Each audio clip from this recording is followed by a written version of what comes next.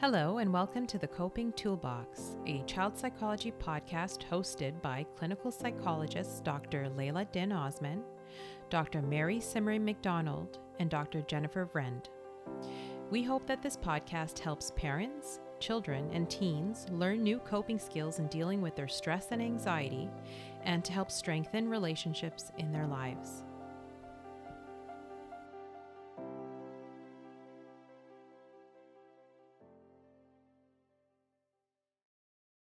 So, welcome to episode 3 of the Coping Toolbox.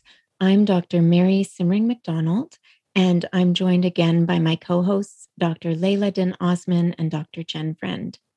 Today is part 2 of our anxiety discussion. So, we will be talking more specifically about how to help children and teens cope with anxiety. Many of the strategies that we talk about are rooted in a treatment approach called cognitive behavioral therapy, or CBT. CBT is an evidence based practice with good efficacy for treating anxiety disorders in children and youth. So, very basically, CBT involves identifying and improving challenging thought processes. So, that's the cognitive part, as well as behaviors. It also involves developing our coping skills through things like relaxation techniques. For anxiety disorders in particular, research has found that CBT is a very effective form of treatment, especially when looking at long term improvements. Today, we will talk about some of the ways to address the cognitions or the thoughts associated with anxiety and the behaviors that we can do to help us deal with anxiety. So, we're going to start by talking a little bit about the thinking part. Dr. Jen, I wonder if you can start by talking about how we can work with our thinking and self talk to challenge anxiety. For sure. So I think that the starting point is really to identify how much power our thoughts often have over our mood. So we have a thought come in, and we so often, just because we have the thought, will believe that thought. And a huge part of CBT, as Dr. Mary was discussing, has to do with really challenging those thoughts. So whenever I have somebody in, we always talk about the anxiety. We call it the anxiety balance beam or the anxiety seesaw, where if you picture kind of like a teeter-totter, and one side of the teeter-totter is down and the other side is up. And I actually have kids draw this out in my office all the time. And the side that's up is the side where it's an overestimation, right? So on the side that's up, we'll draw an arrow going up, and then we say, on the one side, when we're feeling anxious, we're really overestimating the bad things, the negative things that might happen, right? And then on the other side of our teeter-totter, the side that's down, we draw a down arrow and we say we're really underestimating our ability to handle whatever happens, right? So whenever we're feeling anxious about anything, and this is true for me, this is true for adults as well, when we're feeling anxious, we're overestimating the bad things and underestimating our ability to handle it. And part of the therapy is really about not so much making the teeter-totter go the complete opposite way, but more balancing it out so that we're kind of bringing down that overestimation. So, the things that we're thinking, the bad things that we're thinking are going to happen are actually less likely to happen than what we're imagining. And on the other side, we also have, we're underestimating our coping ability. So if we balance that out, we actually are much more capable of handling whatever challenges we encounter. So that's kind of our first step, is just understanding how that balance beam works. The next thing we often talk about in my office is it's called externalizing anxiety. So it's sort of often the child that has anxiety or the person that has anxiety feels almost picked on and feels bad about their anxiety. And that doesn't help anyone when you already feel bad, when you're feeling bad about your emotions. So when we externalize it, we actually talk about the anxiety being outside of the person. So for example, we might draw a picture of what anxiety looks like to that person, to that child, and they might draw a picture and they might name it, right? So it could be, for example, the worry bully, right? And so they'll have a picture and they kind of draw something to represent it. And usually kids are much better at coming up with some sort of creative name. But then rather than us fighting against the child and kind of feeling like, the child and the parent are fighting against each other, it's like you're a team and you're fighting against the anxiety. So that externalizing the anxiety can be so helpful so that we all feel like we're working as a team. The other big piece with thoughts is really working on kind of empowering the child, right? So we want the child to be bossing back the anxiety. So even though we externalize the anxiety, it's not saying the child isn't taking any control over the situation. We actually do want the child to feel empowered and in control. So it's sort of the first step is identifying what are some of my worry thoughts, and then how am I going to fight back against those worry thoughts? What am I going to say to the worry bully? So for example, if I have a big presentation and the worry bully saying you're going to do a bad job, people are going to laugh at you, you're going to fail, what we want to do is, again, sort of first identify those thoughts and then be able to say, okay, I know what this is. This is my worry bully. I think about the anxiety balance beam, and I know I'm overestimating the bad things, underestimating my ability to handle it.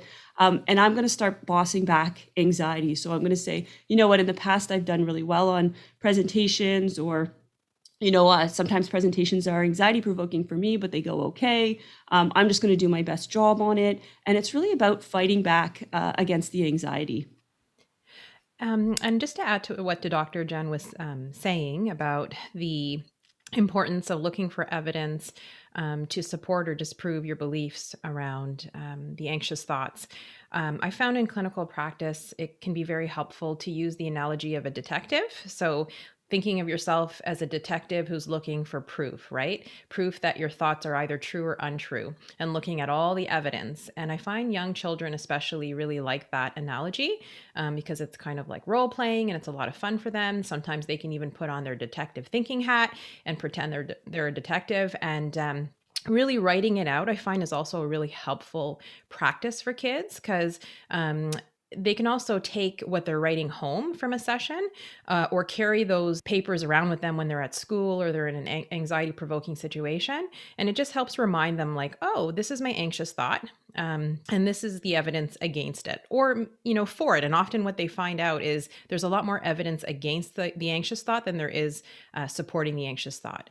Another piece of that detective thinking procedure or exercise is rating your anxiety before and after you do it. So with kids, usually a 0 to 10 scale is really helpful. So 0 being no anxiety, 10 the worst anxiety possible. I find the rating before is usually high. And then when they go through that procedure of looking for proof or evidence, they often rate their anxiety at the end as being much lower. And that whole process I find really helpful, especially for younger children. But adolescents as well can use the same strategies, right? When they're looking at evidence to support or against. Yeah, it's this very empowering kind of approach. A lot of what you're talking about is putting the control back in the child or the teenager's hands, as opposed to feeling like the anxiety is overpowering them or they don't have any control in the situation. So these are some really, really nice ideas for working on the thought processes associated. And this also goes back a little bit to what we talked about in our last episode with the cognitive distortions. So, this would be a place where a lot of those cognitive distortions would come up, where we do that work of identifying and then this nice job of challenging some of those cognitive distortions, or at least neutralizing those thoughts by looking for evidence on both sides.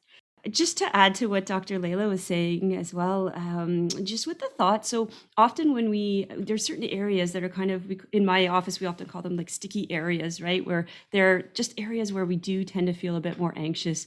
And again, this is something we all have. I have them as well. All people have them. And we often have these negative automatic thoughts that are coming in. And so when Dr. Layla was talking about writing out the other side, so, kind of examining the evidence on the other side, this can be so helpful because what's happening is your brain's actually making some of those connections where you start to actually look for that, the evidence to support. So for example, say your thought is the presentation is going to go very poorly. And once you start to look for evidence to say, hey, you know what, the presentation's probably going to go okay, or I'm probably going to do well on the presentation, you're actually starting to look for those positive things rather than the negative. And your brain's actually forming some of those connections so that those thoughts are going to come more quickly rather than some of those anxious negative thoughts that are coming in. One of the really cool things about doing that is that you start to catch thoughts that we might not have realized that we actually had. So these are called automatic thoughts, things that come up in our brain without us realizing it. And we don't necessarily understand the impact it has on how we feel. So if we take the presentation example, we might have these thoughts coming up like, I'm going to do so horribly. Everybody's going to laugh at me. I'm going to get up there and I won't be able to talk. And we're not necessarily catching those thoughts, but we're just feeling a lot of anxiety. So, doing these steps that Dr. Layla and Dr. Jen are describing, it really helps us first become aware of what those thinking patterns are and then figure out some of these ways of challenging them. Um, Now, Dr. Layla, I'm wondering if you can talk a little bit about how we can use relaxation to assist with this process. Absolutely. So, the first step we were just talking about involves challenging some of those negative or anxious thoughts that we're having. So, that's more of the thinking aspect of it. In a minute, we're going to be talking about something called exposure and how that impacts anxiety and why it's so important in treatment. But before we get to exposure, we need to have some really good coping skills, right? So when we're doing exposure with children and teens, it can be a very anxiety provoking experience. And so it becomes really important to kind of prep for that experience, learning ways to de escalate your anxiety and to relax your body before you do exposure. And so, last episode, we talked about how anxiety triggers a part of our brain, which evolutionarily speaking was meant to protect us in very dangerous situations. But we can help kind of calm that part of the brain down when we do relaxation techniques. So it, in a way, is tricking our brains. Not to feel like we're being threatened, right? So, tricking our brains to think, oh, this is not really as dangerous as I thought it was, and I don't need to be in that flight or fight response anymore. And so we know through the research and through practice that there are certain techniques that really help de escalate that anxiety and calm that part of the brain down. A really popular one in therapy because it's so easy to do and also so easy to carry with you anywhere you are. So, whether you're a student sitting at your desk or you're driving in the car and you're in traffic or you're late for a meeting, deep breathing is one that I love to recommend. And this works really well for all ages, young children and older children, adults. So deep breathing, there's many different techniques out there for doing it. The one that I like to recommend, just because it's easy to remember, is counting to four at a reasonable pace, not too quickly, not too slowly. Counting to four as you inhale and counting to four as you exhale. And that's it. It's as simple as that. And really slowing that breath down can help stop that flight or fight response. And, the cortisol, the adrenaline that's getting secreted in your body will stop much quicker than if you don't do the deep breathing. Because often when we're in a state of anxiety, we're breathing very quickly, right? And not taking those deep, full breaths because we're in a state of stress or anxiety. So that's one technique that I like to recommend almost for every client. Another really popular one for kids and teens is what we call progressive muscle relaxation, or PMR. Again, I like this one because it's simple to remember. And it's also easy for them to do anywhere. So even if they're sitting at their desk in class, they can do some of these techniques and no one will notice they're doing it. So progressive muscle relaxation is basically tensing one muscle up at a time in your body and then holding that tension there. So really squeezing the muscle for a couple of seconds and then releasing the tension. And you would do that for as many muscles as you can think of in your body. So when I'm teaching kids this in session, we may start with toes, for example, pretending that they're squeezing a marble between their toes and they're really squeezing really hard, holding that muscle tension. Sometimes I'll see the kids almost shaking because they're tensing so hard, and we know that's, really good. And then they release the muscle. And then they move up, so they can go to their knees or their thigh muscle. They can do their biceps, for example. You can even do it in your face, right? So tensing your facial muscles can be really helpful. And you do your whole body. And I find kids start yawning a lot. I don't know if you've noticed that too, Dr. Jen and Dr. Mary, but in sessions, they start to yawn when they're doing this deep breathing as well. And that's when I know it's working. And so that's a really easy technique. And I should mention too, there's so many free resources online right now. Like it's really great, not just in podcasts, but also on YouTube, for example. If you look up things like deep breathing or PMR, you'll see tons of really good videos pop up. I know Sick Kids has lots of really good videos that you can reference, as well as Anxiety Canada. But if you wanted a script, for example, there's lots of free stuff available online as well as videos. Um, Getting back to the relaxation techniques, another one that's really helpful for kids as well as teens is mindfulness. And there are so many different ways of doing mindfulness. So I know we talked last session about going for walks and really looking at the environment and your senses. So what are you seeing? What are you hearing? What are you feeling in your body or touching?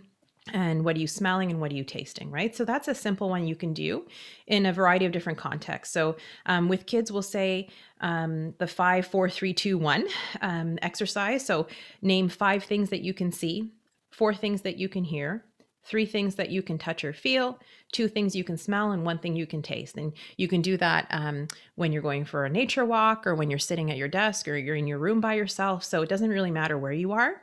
But bringing that awareness back to your senses as opposed to the anxious thought can be a very relaxing experience. The last one I'm going to go into more detail about, because there's so many, is visualization. And that one is also really, really good for younger kids because they have such great imaginary skills that I find they really get into this one. So I often will ask my clients, think about a time in your life where you felt the most relaxed.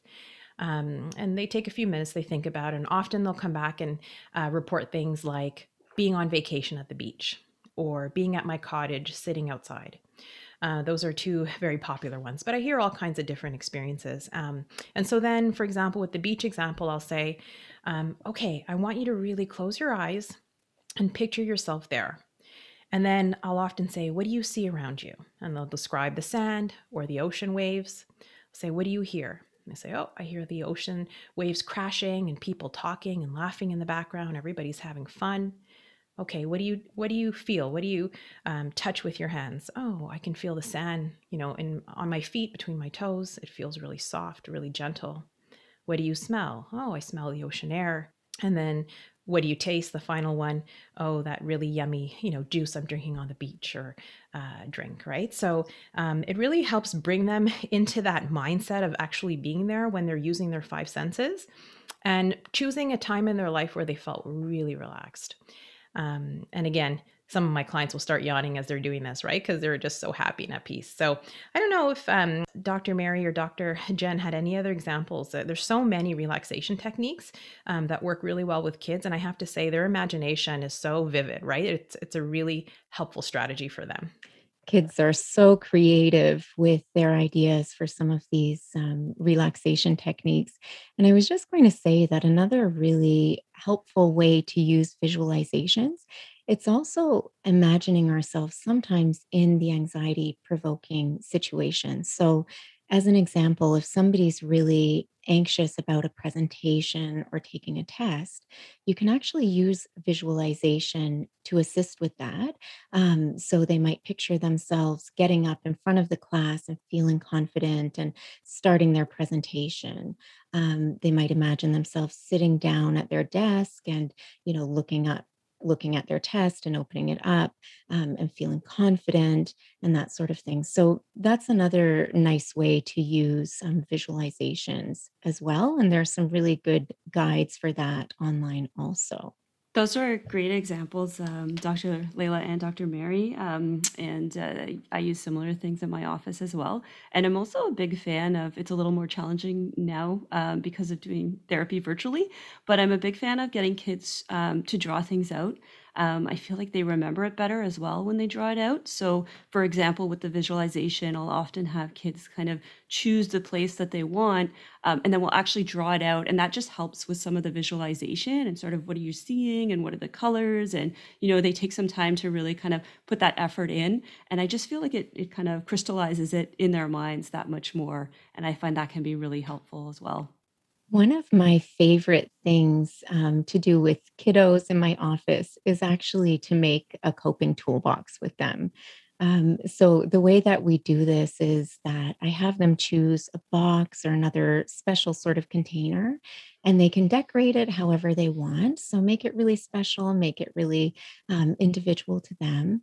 And then inside, we put little index cards that reference certain types of coping strategies. So these might be relaxation strategies that we've learned together. It might be some of these mindful strategies that Dr. Layla was talking about. So for the 5, 4, 3, 2, 1, it might be something like writing down, repeating a word in our mind until it starts to sound funny. And then we also put things like coping cards in there that have some nice coping statements like, I can do this. I'm not going to let my anxiety bully me today, or whatever the child comes up with. And another nice thing to add in there are some sensory items. So maybe something that's really soft to touch, like a piece of silk or a soft piece of material.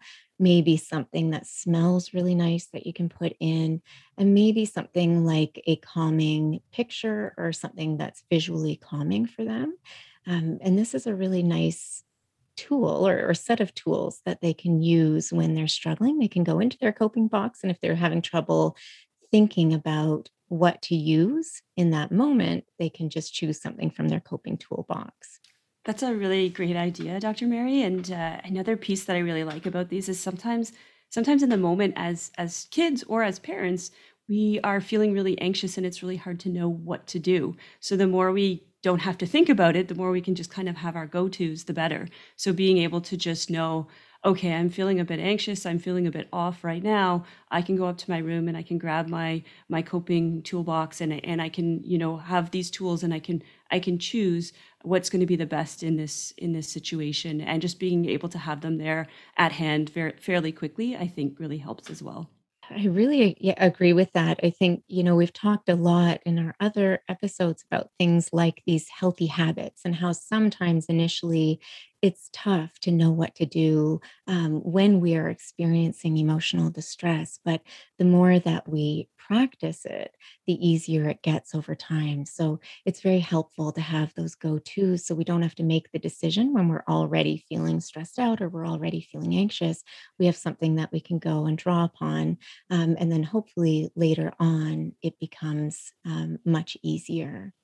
Dr. Mary, you just reminded me as well, when we were talking about relaxation tools. One of the things I have, as you had said, Dr. Mary, just creating habits, and healthy habits is so important. So when I'm working with kids, I actually will get them to practice a lot of these tools before they go to sleep at night, at a time where they might actually be relaxed.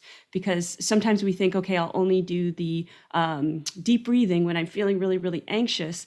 But sometimes you can start to pair the deep breathing with your anxiety, which may not actually be helpful in the long run. So I'll often say, why don't we just, I'll introduce a new tool, and the kids will practice each night before they go to bed, and they can try out the different tools, and usually for a week or two at a time. And they'll notice as they practice it, they actually get better and better at being able to relax themselves and being able to relax. And then once they kind of get confident and comfortable with the tool, then they can start using it during experiences where they're feeling a little more anxious.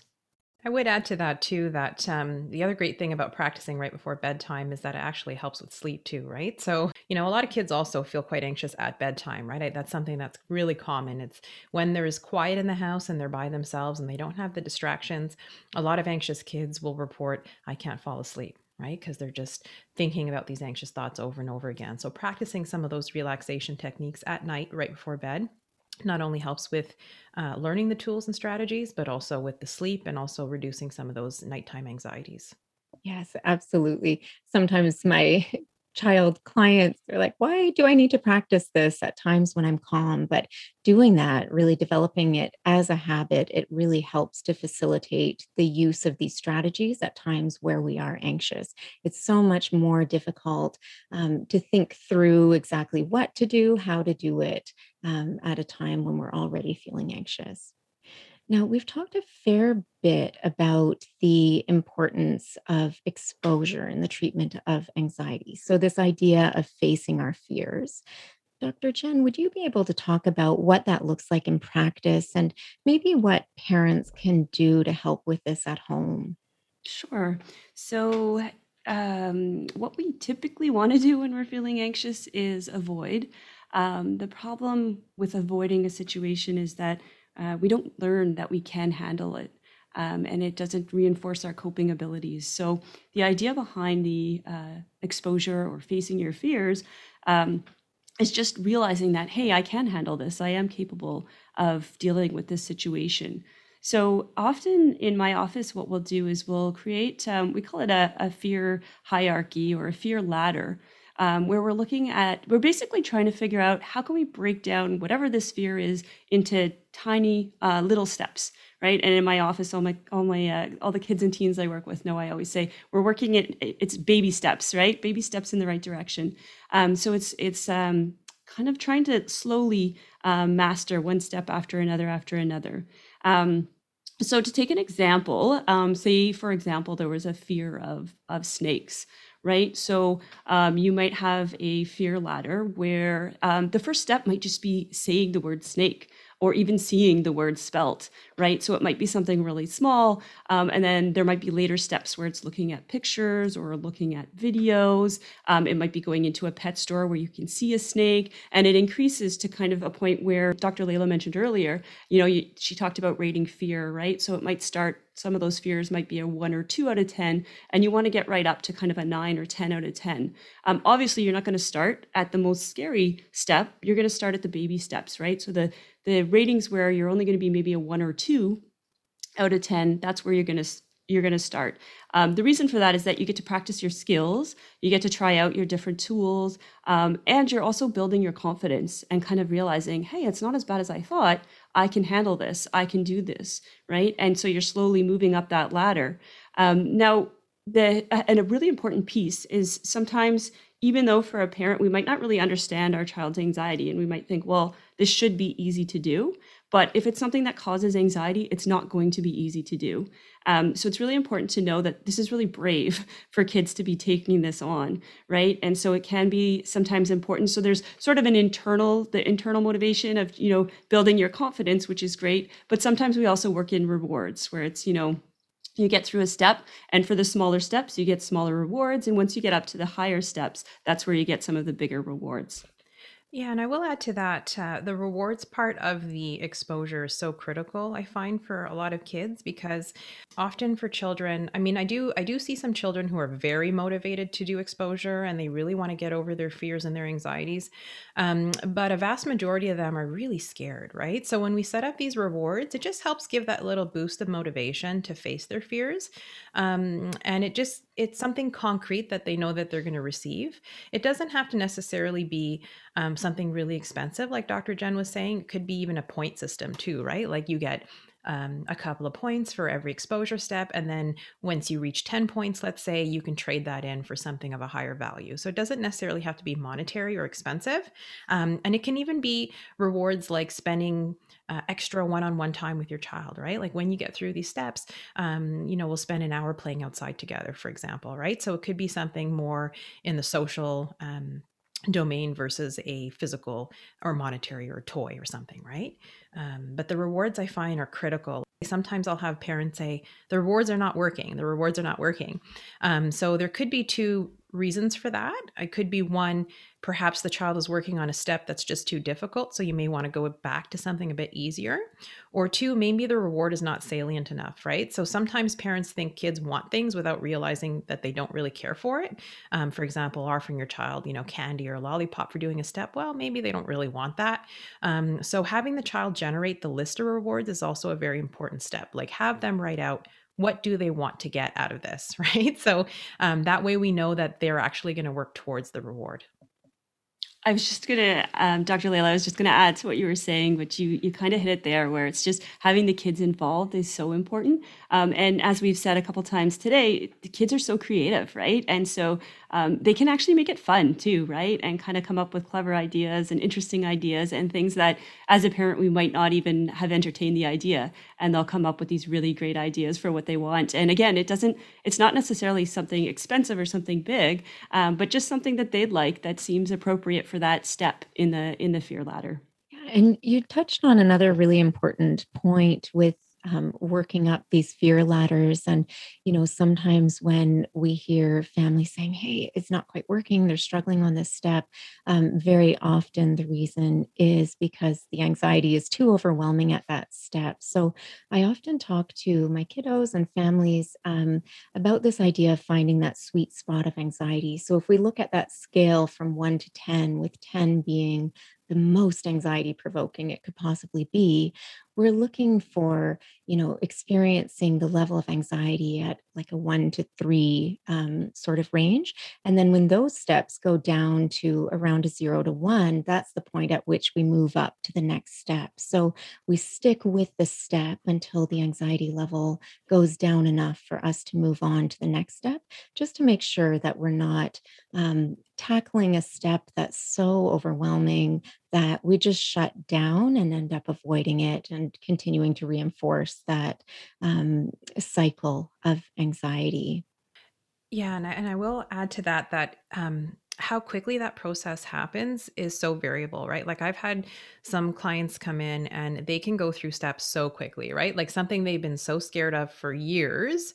And then all of a sudden, when we start the process of challenging the thoughts and doing the exposure within days or weeks, it's resolved. And then I've had other clients, over the years that it takes months and months and months to work on very simple steps, especially when you start to get into the OCD like anxieties. So every child is different. You have to go at the pace of your child and when they're willing and ready.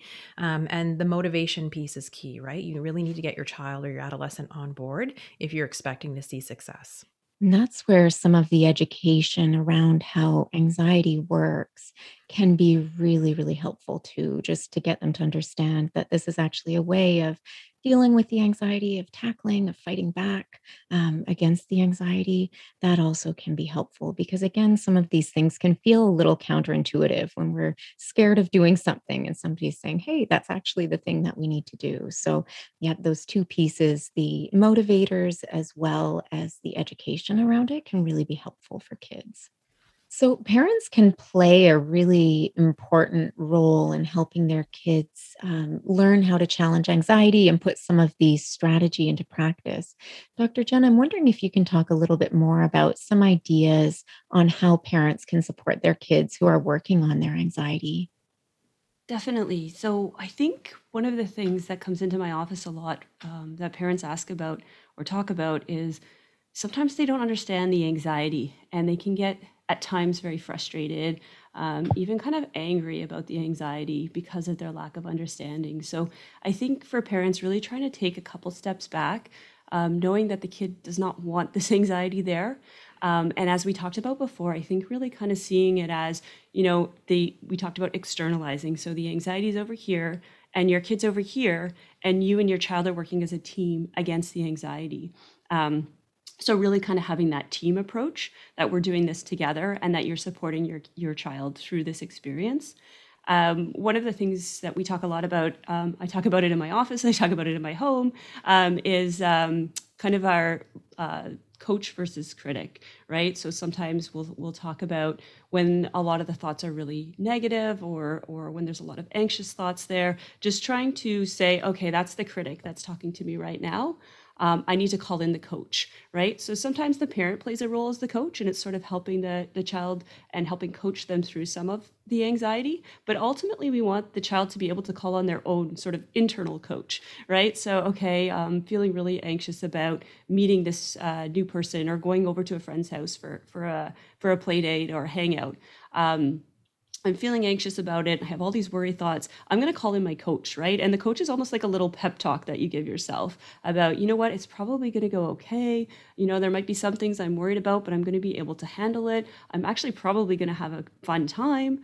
I really like this person. I like the person that I'm going to be hanging out with. We're going to do all sorts of fun things, right? So it's just kind of giving yourself that little bit of a pep talk. So the role of the parents is really, initially it's sort of helping them to see how that works. And then kind of providing the modeling so that eventually the child is going to be able to do that themselves. Another thing that comes up often is sometimes the worry is just, there's so many of them, and they come up and it's so often, and it's all throughout the day. So I've also talked to kids and teenagers, as well as their parents, about setting aside worry time. Which seems a little bit unusual, but it's basically just having a certain time of day. I usually say not right before bed, or not before you have to go out the door to get to school, but choosing a time of day, maybe an hour after school or just after dinner time or something like that, where you've got some time set aside and you just talk about all of your worries, and the parent can be there for that too. Sometimes with teenagers, they prefer to do it on their own, but with younger kids, the parent can be there, and you just basically, it's like unloading all the worries. And what often happens is there's not as many worries as you think, right? And sometimes in the initial stages, there seems to be a lot, but then it starts to go down, right? And the idea behind the worry time is it's just then when your worries come in throughout the day and it's not a good time, you say, okay, I'm going to just set that aside for now. I'm going to worry about that during worry time so that it's not invading your entire day. And it just kind of helps to set the worry aside, but you still know at some point I'm going to think about this. Yeah, and I would like to add to that. I love that strategy of that dedicated worry time in your day, right? And having that time be the time that you feel comfortable, kind of releasing all that energy and all that worry. But what I find a lot of people with anxiety notice is that, or at least that I notice as the therapist helping them, is that when they're in that state of worry, worry, worry, it's not very productive worry, right? It's like kind of like um, not helpful worry. They don't usually come up with solutions when they're in that state of flight or fight. It's just looking out for threat and danger, self-protect, but not really coming up with good solutions. But when you start to practice that dedicated worry time, like Dr. Jen mentioned, I find it's a lot more productive worry, right? It's kind of like, well, I have this problem, but I'm a bit calmer now, and I can come up with some better solutions. What I notice with my clients is that early on in their use of worry time, they fill the whole time. There are so many worries that by the end of it, they still have lots more to say. And then even within a few days, oftentimes by, the third day or so, they don't even know what to talk about, or they kind of forget. They're like, "Oh yeah, I was supposed to do worry time, but I forgot to do it," which is a really good thing. So I like that strategy a lot as well. And I find it's a really nice balance of providing comfort and validation for some of these feelings. So helping the child, not feel ignored for what they're feeling, but also containing it so it's not taking over the entire day and it's not turning into that reassurance seeking model that we talked about in our last episode. Another thing we've talked about it, sleep a little bit this session, but I do find a lot of kids will tell me that they have their worries seem to be the worst right before they go to sleep. And to be honest, I have this as well. I think it's quite normal. We have a higher level of cortisol before we go to sleep. So again, it's sort of, and even for myself, it's, like a lot of these strategies are not just for kids, they're for parents too. So sometimes I'll catch myself and I'm having worries right before I go to sleep. And I'll say, you know what, this is not a good time, right? Because like that balance beam I talked about earlier, right? Because my cortisol level's higher, right? I'm going to be really overestimating some of the bad things here. So I'm just going to leave it for now. And that'll be a worry to deal with tomorrow, right? And it's just that idea of being able to like, okay, this isn't the right time for it. I'll deal with that when I have more energy and I'm not in an anxious state, and I'll deal with it at a time where I can manage it a little bit better. Yes, I completely agree with that.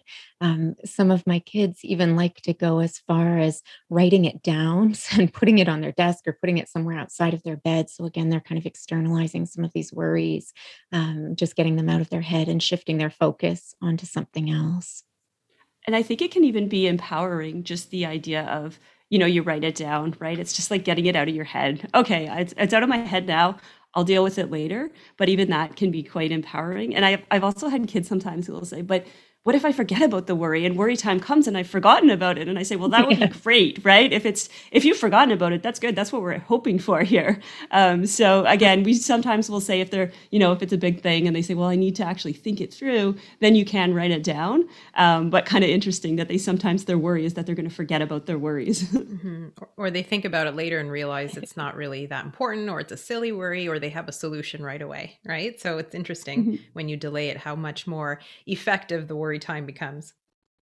So, as Dr. Mary asked about what parents can do to help support their kids, one factor to consider is it's going to depend on your individual child, but also dependent on their age and their developmental needs, right? So, a younger child may need more parental support or guidance through a lot of these stages, versus an older adolescent may not really like that much involvement from parents. So, maybe you can remind them here and there, but you really want to take a step back and allow your teen to approach it at their own, um, or approach it when they're ready, right? So, um, a couple of strategies parents can do. We've covered this in the podcast, but creating coping cards can be really helpful across the ages. So, with a younger child, you could sit down and actually do the coping cards with them, versus a teen, you would just, suggest that they make coping cards.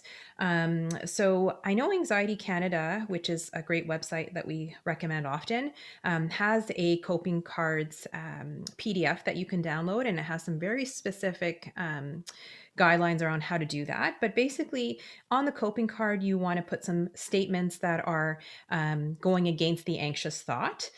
You can also include things like, oh, when I'm feeling this way or my body's feeling this way, I know I'm in a state of anxiety, or this is how my body feels anxiety, just to remind yourself that that's anxiety that's coming up. The name, perhaps, that you've given the anxiety. So, for example, Mr. Worry or the pest.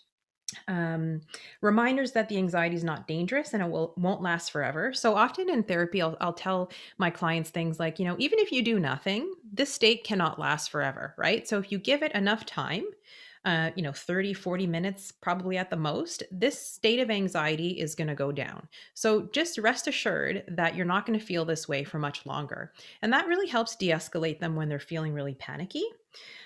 Sometimes we give the analogy of anxiety is like a hill that is very quickly to ascend and then very slow to descend, right? So they may initially feel 10 out of 10 anxiety. And then as their body is slowly releasing less and less cortisol and adrenaline, they're going to feel less anxious as they go along. And if they use some of that, relaxation techniques we talked about earlier, can actually help that process go quicker, where they're feeling less anxious over time, much more quickly. Using a lot of positive coping statements on the coping cards can be helpful. And then reminders of what to do. So, for example, when I'm feeling this way, do some relaxation, do some deep breathing, use visualization. Dr. Mary spoke a few moments ago about the coping toolbox. I find that's a very helpful strategy as well. So parents can help younger kids create those. Teens can use this strategy too, but it's really helpful with children especially. So just helping them create one, keep it stocked, keep it nearby, for example, for when they're feeling anxious.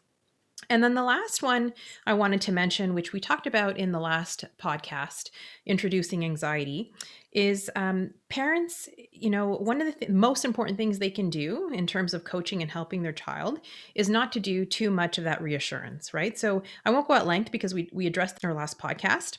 But really, the idea is the more we reassure our child, it actually makes their anxiety worse over time. So we want them to start developing their own internal dialogue about, reassuring themselves and using some of those coping statements and really challenging some of those anxious thoughts. Just to add to what Dr. Layla said, too, so these are all things that we can practice as parents as well, right? So, and I think it's really great. We've talked about modeling for our kids before, but even having a coping toolbox of our own can be great, right? And then the child feels like, oh, like mom does it or dad does it, so that makes me more comfortable doing it, right? And sometimes normalizes the anxiety too. And I talk to, even in sessions, I always talk to the kids and the teens that I see about, I use these tools as well. There's one deep breathing technique that I always teach kids, and I do it too. And it's interesting too, and my son knows that I do it, right? So the odd time, like if we're running late for hockey practice or something, he'll even kind of remember, and he'll be like, oh, you know what, mom, you should do some box breathing right now, or some deep breathing right now, right? And I've talked to parents about that. It's great, like you get the kids involved too, right? And it's sort of like they're your coach at times as well, right? And again, it's that kind of empowering feeling, and it's also that normalizing. Everybody has these anxious times or these emotional times. A lot of my kids really love that when they also get to teach their parents about anxiety or teach them about some of these strategies. They really enjoy doing that. So it is a nice way of, kind of tackling it together, or at the very least, modeling it for our kids. Now, we've talked a fair bit, about anxiety and how to cope with anxiety. And we know that some anxiety is certainly normal, that it's something we all experience in different ways. But I'm wondering, Dr. Jen, if you might be able to talk about the signs that we would look for that would indicate we might need our child or our teen to seek professional help.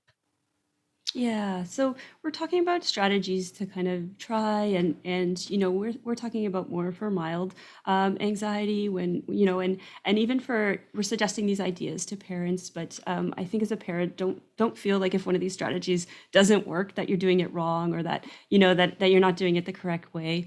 It's some of these things they're really easy to explain, but they're more difficult to actually put into practice, right? So for some kids, some of these things, when it's a bit more mild, will work well. For other kids, we talked about this a little bit before in one of our other episodes, but one of the big issues is when we start to see the anxiety interfering with their day-to-day life. So if it's really getting in the way of the things that kids should be doing, so things like getting to school, getting their homework done, getting out the door in the morning, their sleep, being able to sleep through the night, things like that. It's really kind of that red flag of, okay, this, we need more help here. And every child is so unique and the way they experience these things can be so different. So it's just that sort of, they're really struggling just with day-to-day life. So maybe it would be helpful to get some professional help at this point. Another big piece that, and again, we did mention this before, but it's sort of, as a parent, you just sort of like that gut feeling, like, there's something, I can't put my finger on it, but something's not right. And sometimes the kids, anxiety can just look so different for different children, right? So for some, it might come up as like they're angry all the time, or they're really irritable, or, for others, it might be more physical symptoms. So they might have a lot of stomach aches or headaches, or, they're really having a lot of difficulty sleeping, or sleeping through the night or falling asleep, right? So it's sort of that if you're just something doesn't feel right and you're not really sure what, that might even be, kind of that suggestion of, hey, maybe I need to reach out for help and just find out a little bit more. Maybe, it's just kind of a consultation and speaking with a professional, or maybe it will be a little bit, it might be short term, it might be longer term. And I'll just add one little thing to that. There are kids who, for sure, a large proportion will avoid, or you'll see that they're not able to engage in the activity anymore. For example, getting to school might become very difficult, or you'll see a lot of school avoidance. But then there's also a subset of the population, that I see that they still engage in the activities, whether it be going to school or seeing friends, or competitive sports, for example, is a common one.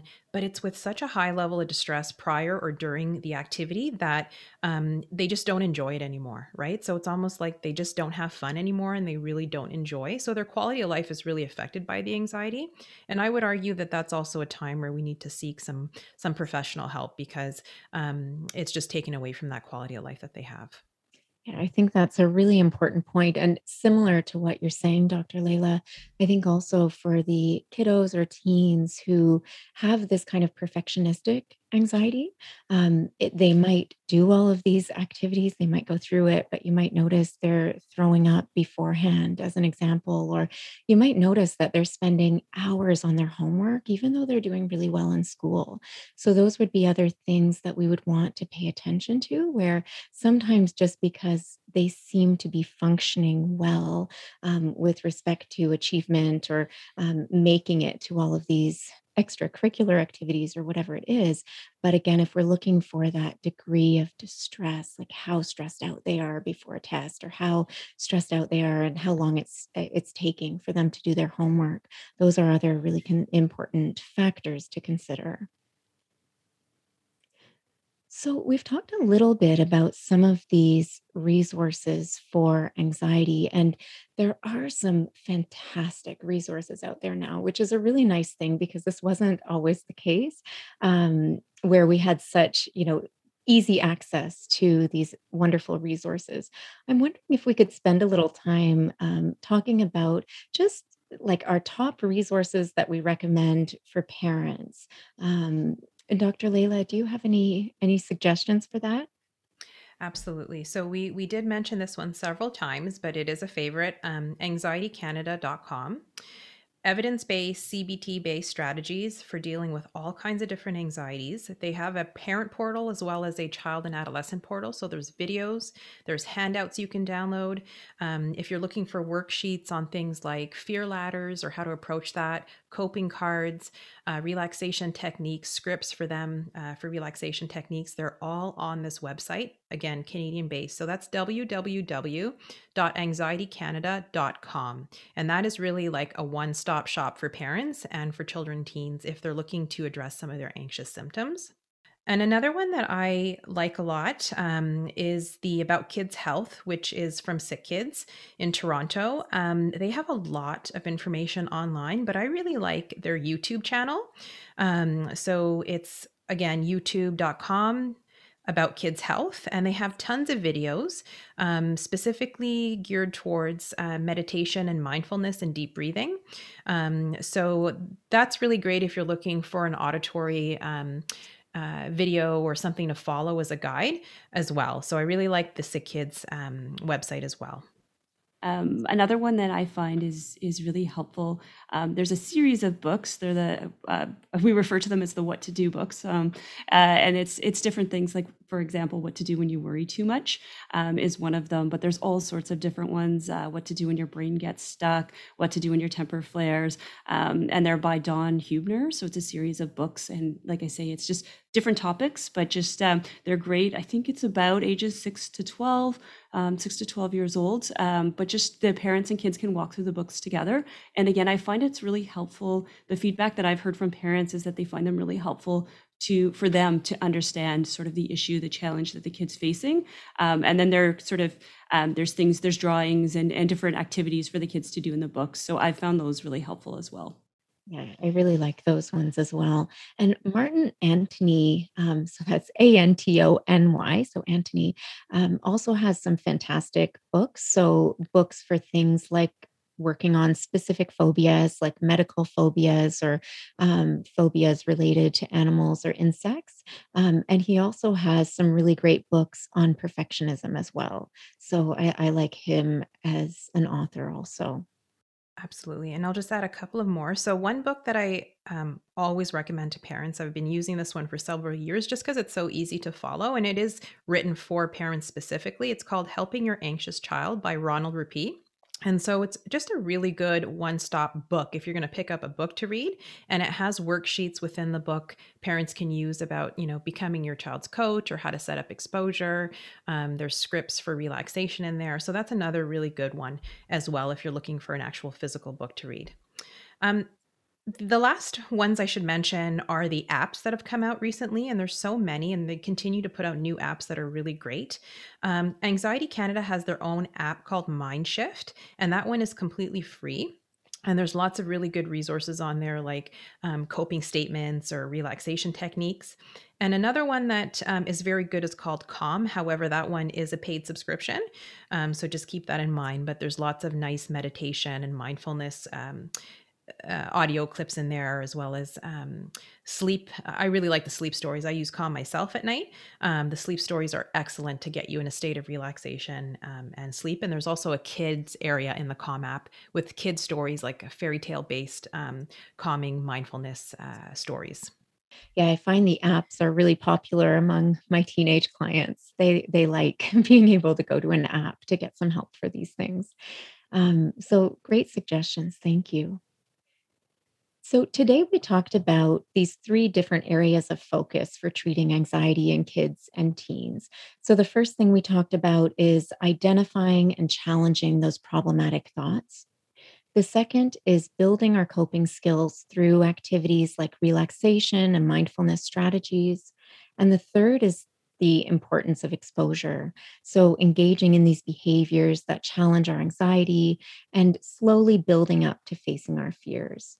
So, thank you for listening, and we look forward to chatting about sleep for our next podcast.